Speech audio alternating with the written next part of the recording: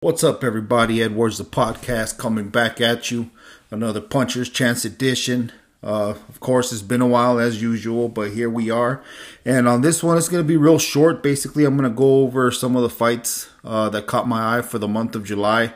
Nothing really huge, to be honest, but just something where we can keep up with some of our up-and-comers and some veterans as well. So let's get right to it.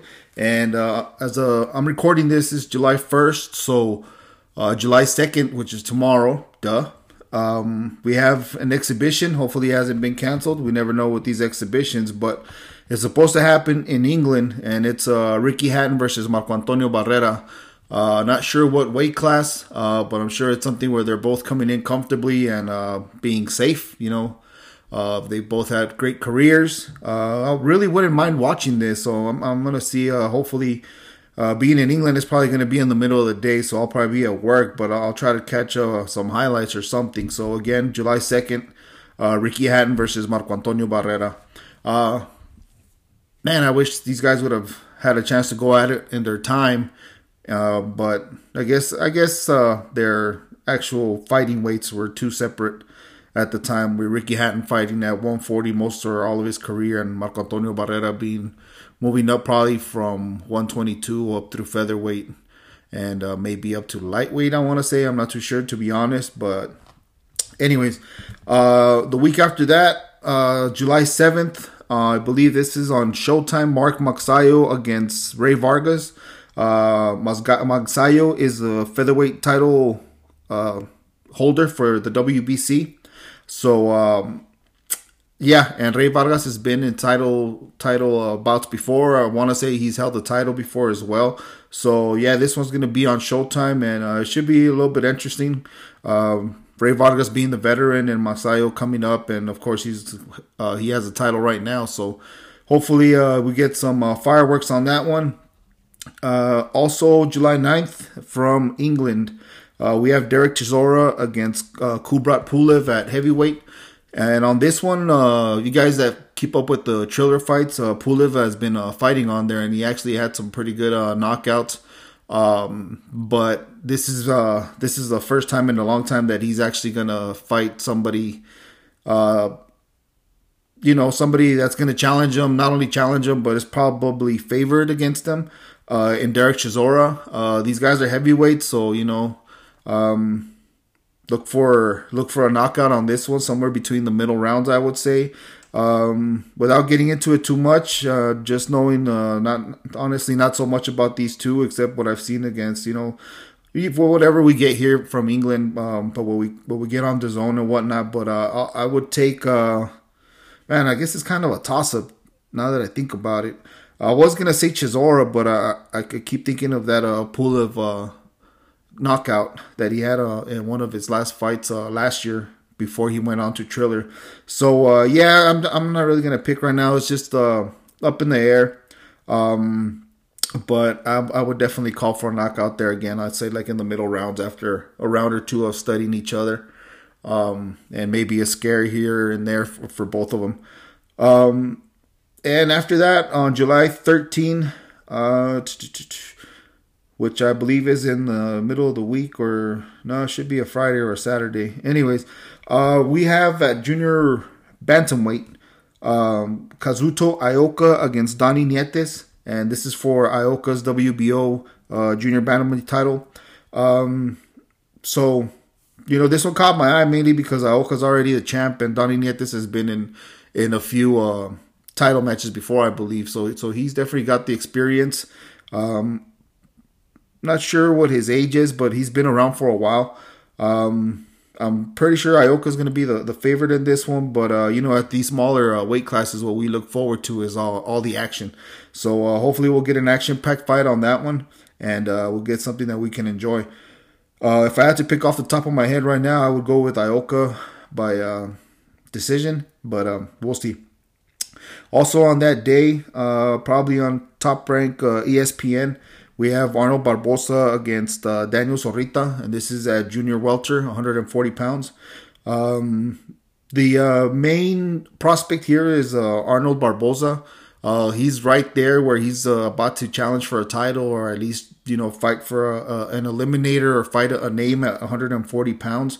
I want to say he's kind of big for his weight class, so he might be thinking about moving up to 147 soon. So whatever he's going to take care of at junior welter, he's got to do it now. Most of you might know him for sending Mike Alvarado into retirement via the knockout.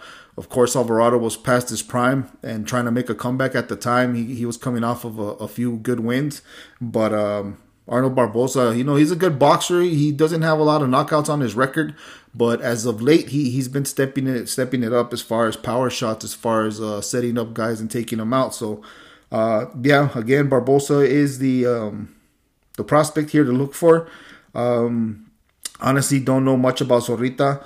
But I'll definitely be watching this one. It should be on ESPN or ESPN Plus, and let's pray for a good undercard, or at least a good undercard from Top Rank with most of their prospects, which we know that's what they're known for. They're known for moving them up, moving them along through their career, and showcasing them eventually. Excuse me. And then we have on July 16th. That's a weird date. Anyways, July 16th or thereabouts. Ryan Garcia coming back, and he's going to fight Javier Fortuna. Fortuna might have held an interim title here and there, but of course the guy to look for here is Ryan Garcia. Even coming off of outside the ring drama and whatnot, but this is another true test for Garcia and Fortuna. Fortuna was a heavy prospect at one time. If I didn't mention it, guys, this will be at 135 pounds, lightweight. But anyways, Fortuna, he was a good prospect coming up. And like I said, I think he held a title or some version of a title at some point. I actually saw him live in Las Vegas at the Mandalay Bay a few years back. And I guess his what's most what you want to look for whenever Fortuna fights is his power shots. He's quick and he's got power, but he can be touched. He's been hurt before, so everything that Ryan Garcia is good at offensively is a risk for Fortuna. So on this one, I'm gonna take Garcia by knockout at some point. I'm gonna say middle to late rounds. But watch out if Fortuna lands something. I believe Fortuna fights out of the southpaw stance, so he's lefty. And another thing I wanted to mention, when I did see him live, I was lucky enough, they messed up on my tickets, and I was lucky enough to sit ringside. And it was a small fight. He fought Mickey Roman out of Ciudad Juarez here. So anyways, I went, they messed up on the tickets, and they sat me right by Mickey Roman's corner. But anyways, what I want to say is he's not very good at taking body shots. So that might be something to look for there in the fight. I don't really recall Garcia concentrating too much to the body, maybe while he was working with Canelo's team, but we'll see what he comes up with right now. I think he's working with Joe Goosen now. Joe Goosen is his new trainer. So we'll see. But if anything, if he finds any trouble with Fortuna at all, I would definitely recommend Garcia, or as I say, King Rai, to work the body and find an avenue, or find a pathway to the victory through that body shots.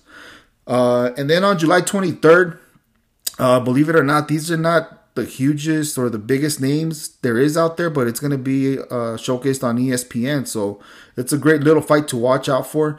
Joet Gonzalez against Isaac Dogbe. Of course, Isaac Dogbe, a former champ, and Joet Gonzalez was a pretty good prospect up until he ran into Shakur Stevenson. Shakur Stevenson kind of, really shined when he fought Joet Gonzalez. But in this fight and these styles, I'm predicting a pretty good fight with some action. I think it's a little up in the air. Ever since Dogbe lost to, I forget his name. Wow, I can't believe I forget his name. But anyways, ever since Dogbe lost his title, I'm sure the name's gonna come back. But ever since Dogbay lost his title, he hasn't looked the same. But on this fight, we'll see. They both can box a little. They both can bang a little. So yeah. And the name I'm trying to remember is Jesse Magdaleno.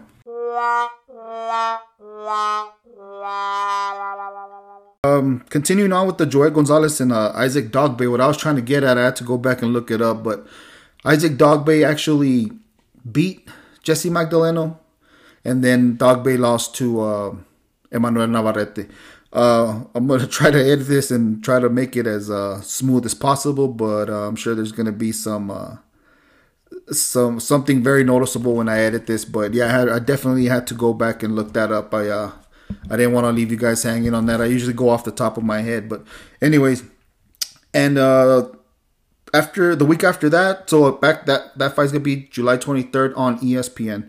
And then the week after that, I believe pay-per-view, PBC pay-per-view is the July 30th. Danny Garcia against Jose Benavides.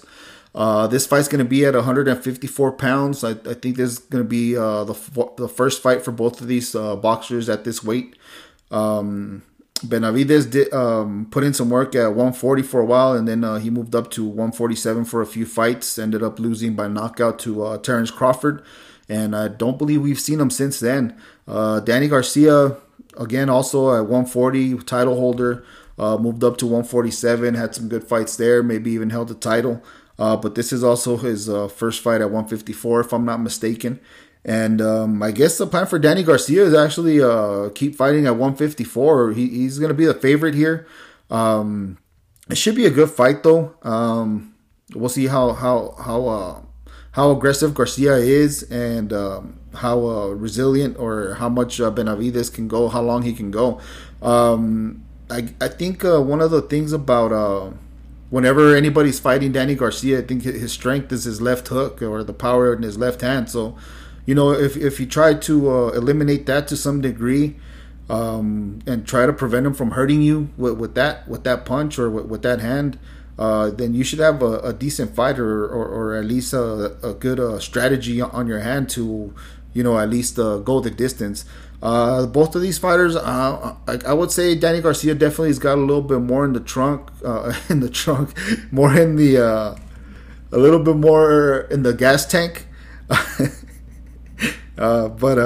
Anyways, and Jose Benavides, you hear things outside of the ring where, he probably for a while didn't live the best lifestyle, ended up getting shot in the leg a few years back, and again ended up losing to Terence Crawford. But what I was getting at, as far as Danny Garcia at 154, he keeps going or talking about challenging Charlo, whichever one of the brothers is at 154. In my opinion, it's really a mismatch for him to try to challenge either one of the Charlos. But we'll see. We'll see how he looks here against Jose Benavides. Take it with a grain of salt, though, because Benavides is kind of worn down. He's lost at 147. Hopefully these two fighters aren't too blown up at 154. Hopefully they, I think they've had enough time. So, hopefully they look okay as far as, being trimmed and ready. So, that closes out the month of July. I got some good sound bites if I want to ever come up with some stuff to copy and paste onto other podcasts, just on this one alone. But anyways, thank you guys for joining me, man. Another Puncher's Chance edition on the Edwards podcast. I'll definitely try to get my boy Dennis back on for the next one, or whenever another big fight comes along. But once again, thank you all, and I'll catch you on the next one. Peace.